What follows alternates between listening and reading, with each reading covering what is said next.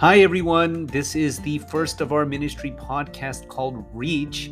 We will be talking about ministry related and outreach related topics on this podcast. And so, for our first edition, we are going to talk about the principles of outreach strategies. And I think this is important as the semester schools are beginning. So, let's just get into it. We all agree that we have certain intuitions about what works in outreach, but often we fail to identify what principles were at play and what were the context-specific factors that made it successful. And often we think, okay, well, that worked over there on that campus and in that city, and we just indiscriminately borrow that strategy. And often it doesn't work because it turned out to be very context-specific. And by that I mean based on the city or campus or team or time of day. So what makes then an outreach activity successful? And it turns out that there are several factors that are needed for some event to be effective, and often what works has to do with the convergence of many, if not all of these factors that need to work perfectly for an outreach activity to stand a chance. So I wanted to go over these principles, which I incidentally called REACH. R for roster, E for example of a student profile, A, access to campus, C stands for city and campus opportunities, and H is here, as in here is where we're going to meet, the location or venue. So let's go over these. First, the roster. I think brainstorming for an event starts with whether or not it's the right fit for your team. Does the outreach activity that you're planning fit with the overall team strengths? Another way to put it is that, does it minimize your team's weaknesses? We might be shy about doing this, but outreach activities should showcase somewhat a member or team strengths. Now, if you know baseball, there are 9 players, and the team's managers draw up what's called a lineup. He orders the players from 1 to 9, and it's interesting how the game has evolved. Before, your best hitter would hit number 3 or 4 and would stay that way the entire season. But now, depending on the matchups against the other teams, the best hitter may not even play that day, or they may be number 8 or number 9 in the lineup, generally reserved for the worst players, because the best player might be going through a bad stretch, what's called a slump. So the point is that the manager is keen on how each player is doing on even a day-by-day basis, and it's driven by data. If a player, even if he's your best one, is not doing well, that's what the statistics show, then he's going to ask him to move to the number 8 or number 9 slot to mask their deficiencies. Now, if a manager is keenly aware of their baseball roster, I was just thinking, how much should we take pains to think about how to put each member of our team's best foot forward, maybe even maximizing their strengths and minimizing their weaknesses. And depending on the situation, maybe one day one person will be front and center, like if you're doing volleyball outreach, and then in another setting you might be doing chess or some brainy board games, and others will get to shine. So I think that's the key. Now, I recently heard about a team that wanted to do sports outreach each day. Now, that made sense. I understood why they came up with that, because the campus that they're on is a sporty school, but their team was not necessarily sporty, and one of them who was in fact injured. So they say that first impressions are big, so it's possible that they would attract these athletic people, and within 1 minute, I think they would discover that this team doesn't know how to play. Now, you have so then at that point you have a poor first impression. Whereas, let's say they did chess outreach, giant chessboard, giant chess pieces, and then maybe the members of this team would have a chance to showcase some of their strengths. And it sounds like we're advantaging just the more talented ones in our ministry, but that's not necessarily what I'm saying. I believe that every member has something that they can showcase. For example, are they artistic? Why not showcase some of their paintings or drawings at an event, so that this can be like a talking point? If they begin to notice, oh, like, wow, what's this decoration? Oh yeah, actually, I actually drew that. I remember another bro who was a particularly good artist and had paintings of his work all over his apartment. I thought, man, he usually looks stern on the outside, sort of intimidating. But if a student got to see this, I guess, quote, softer artistic side, then the student might actually be impressed. And maybe that would be a window into their personality and life that the student might want to actually get to know. So again, just going over a variety of different things that a team member can offer. Good at cooking. I mean, why not have that person bake some cookies or bring something to an event? If a team itself or a person is hospitable, why not create an environment that showcases that? So again, going back to my point about the first impression, the way you go in for an interview.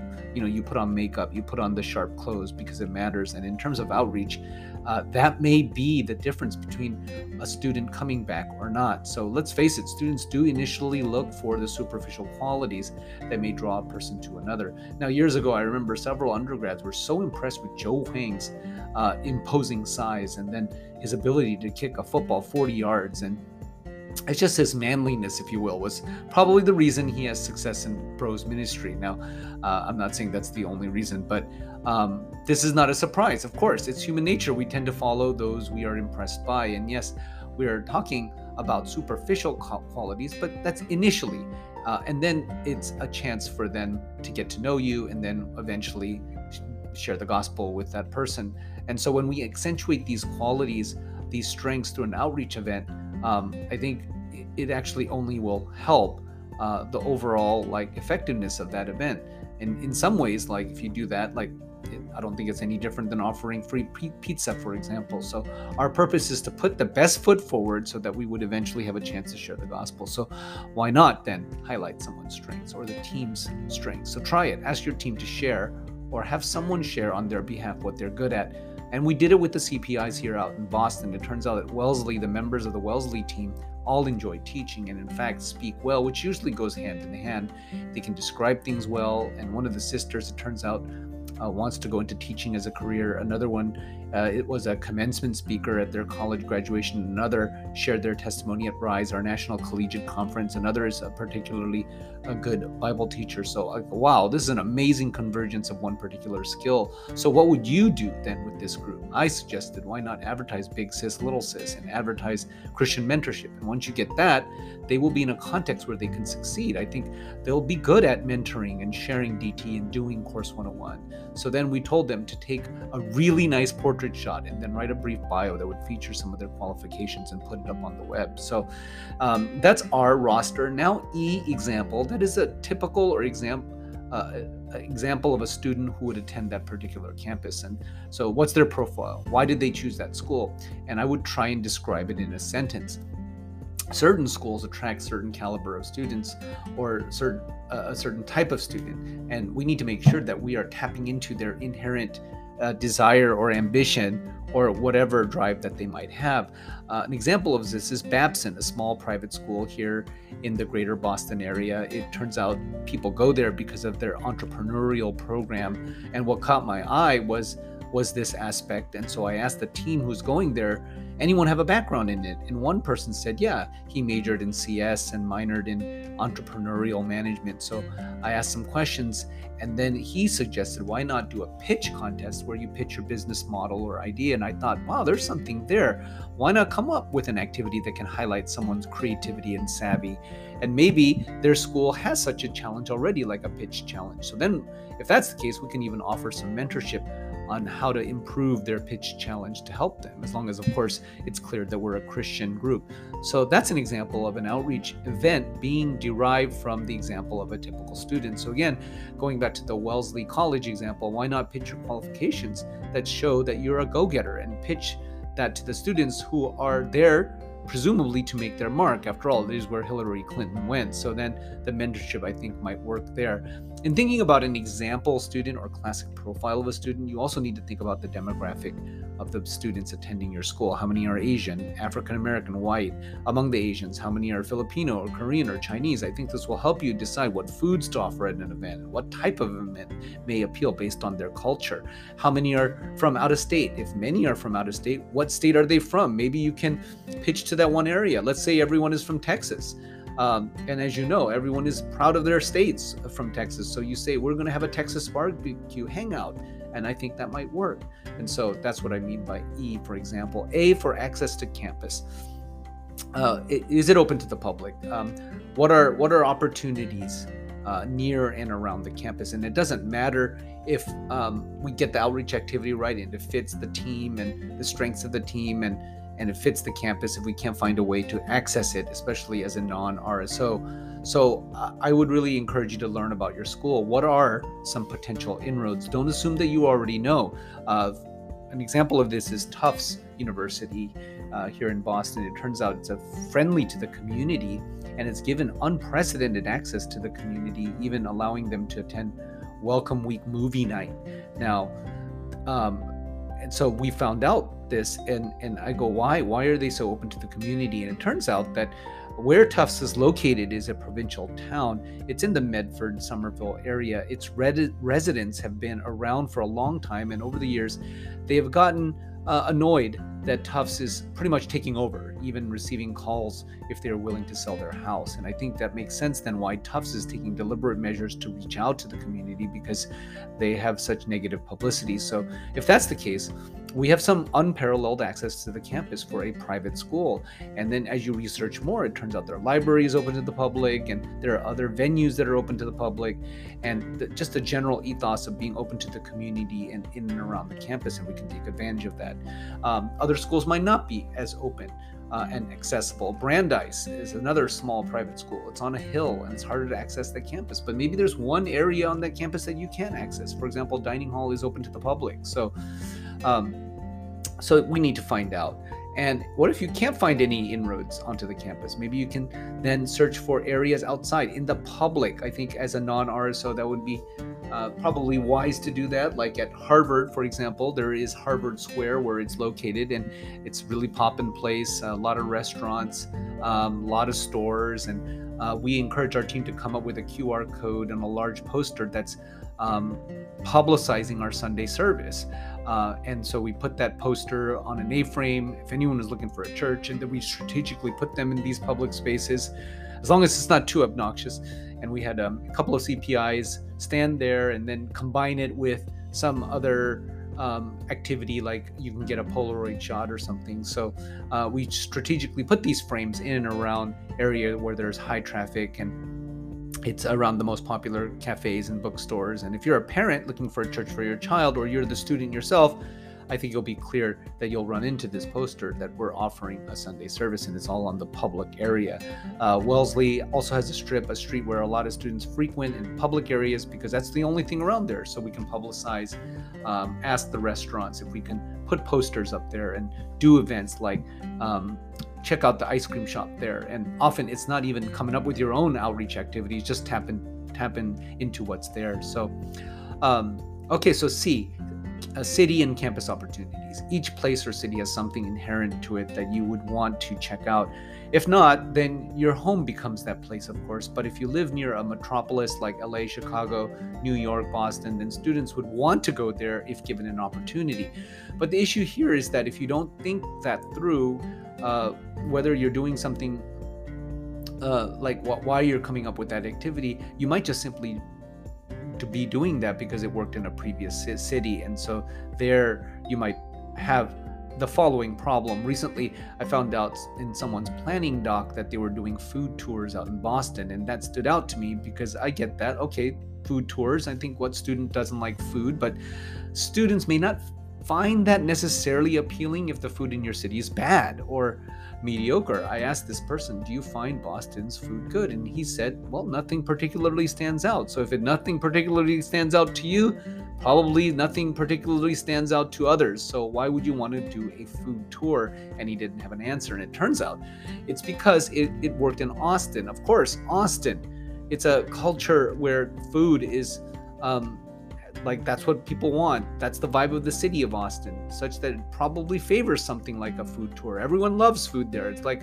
part of the culture, barbecue and food trucks. And it's not just barbecue food trucks, but Chinese noodles and all sorts of things. And it's on top of that, it's not very accessible to the student. You need a ride to get there. So when we were there back in 2008, we took people to Snow Beach, a snow cone place, also Gordo's, a giant savory donut place, and students who want someone to take them there. And so gladly, like that kind of an activity, like we were glad to take them there, and it was very effective. At UCLA, it's Diddy Reese ice cream sandwich cookies. So if you have something like that in your city, yeah, please take advantage of that. However, another aspect you need to consider is if a student actually needs you to take them there. I mean, in Boston, we have the T or the main subway, and they can get anywhere and doesn't need you to chaperone them. But in Austin, like I mentioned earlier, the students needed you to drive. So we need to think about that as well. Related to this, my pet peeve is the Target run. You know, I'm sure somewhere someone tried this and it was successful, and I can see that. I'm a parent of an incoming student. I probably forgot a thing or two when I'm moving my daughter into the dorm. So after the parent leaves, okay, I can see someone saying, oh man, I forgot this. I need this at Target. But that was back in the day. Nowadays, with Amazon and a myriad of delivery services, I'm not sure if this is a felt need. Also, again, in Boston, you can get to Target just by walking there or taking the subway. And then you factor in the fact that people are wary of getting into cars because of COVID. And so I think that might not actually work well. So again, it has to be whatever activity you're doing, it has to be city specific. And is it accessible? And yet, even though like this seems obvious to everyone listening now, it was there in the Welcome Week activity schedule, the Target run on one of these ministries. So what stands out in your city or the nearest large city? In Boston, more than a food tour, I asked like what stands out? What's specific to Boston? And it would be a historical tour. The Freedom Trail that gives you like a long walk around the different sites like Paul Revere's house, the site of the Boston Massacre, the grave areas of John Hancock. It's an amazing tour if you kind of know what you're doing. And so Boston is a historically rich city, not particularly known for great food. So please be careful when you're designing your outreach event that as much as you highlight the strengths of your team, you're also highlighting the strengths of your city. And then look at in and around what's around campus. What's opportunities there? Tufts University has Davis Square. It's a place for like a lot of restaurants. It's a mile walk from campus, and our team assumed that we shouldn't do activities out there because it's too far, but found out from a Tufts A2CN mentee that most students have no problem walking there. In fact, they want to go to Davis Square, and so doing a board game night over there is a definite possibility. It's a poppin' over there, so a lot of eateries and such, so that a place that's a place that you can have an outreach event. So you're taking advantage again of the campus and city opportunities that are around there. So finally, H is here. What's the location? Where are you going to have this? What's the venue? Because you can get everything else right, the roster, tailor making it to the student and the campus, and you don't have a meeting place that's adequate, that's accessible, then the outreach event is not going to take off. And you can have access, you can get the outreach activity right, but that still won't matter, again, if you don't have the proper place to meet. So back in Texas, our first year, we had sports and shaved ice at LBJ Lawn. That's Lyndon B. Johnson Lawn, not LeBron James. But we did it, and on the map, it looked close when I saw it on the campus map. But what I underestimated was the weather. It was so hot, 100 degrees with humidity, and the place actually seemed further than I had initially thought because it was sort of out of the way of the main thoroughfare. So that was a lesson I learned. I think venue is probably one of the most important factors for a success of an event. You need to walk the campus. You need to figure out where are the main areas that the students frequent. Does it feel far? I think the only way you find out is if you walk it. So at Tufts, there was a cafe nearby and across the street where the students frequent. It turns out it closed at 2 p.m. So when we asked if we could rent it, they said yes. So wow, it never hurts to ask. And that turns out to be a very ideal location. All the students know that cafe, and it's on the smaller side, 30 to 40, and that might be okay. But again, it depends on whether you think more will come given the accessibility location of the camp of this event. I think more will, so we're looking for a larger venue like the cafe across the street. So venue. Again, here's some questions to ask. What's the atmosphere? How accessible is it? Is it spacious? Is it there? Is there a high ceiling? Is there parking? If you're going to do an outdoor event, is it too conspicuous or too hidden so people won't know about it or think something shady is going on over there? If it's too conspicuous on campus, then don't do anything on campus. Go off campus. Go to the public areas, the nearby parks and closer cafes, the restaurants, other churches. Maybe there's one space on campus that is open to the public. So in other words, you have to do your research, and can mean a world of difference if you get the right space. So that's the quick summary of Reach.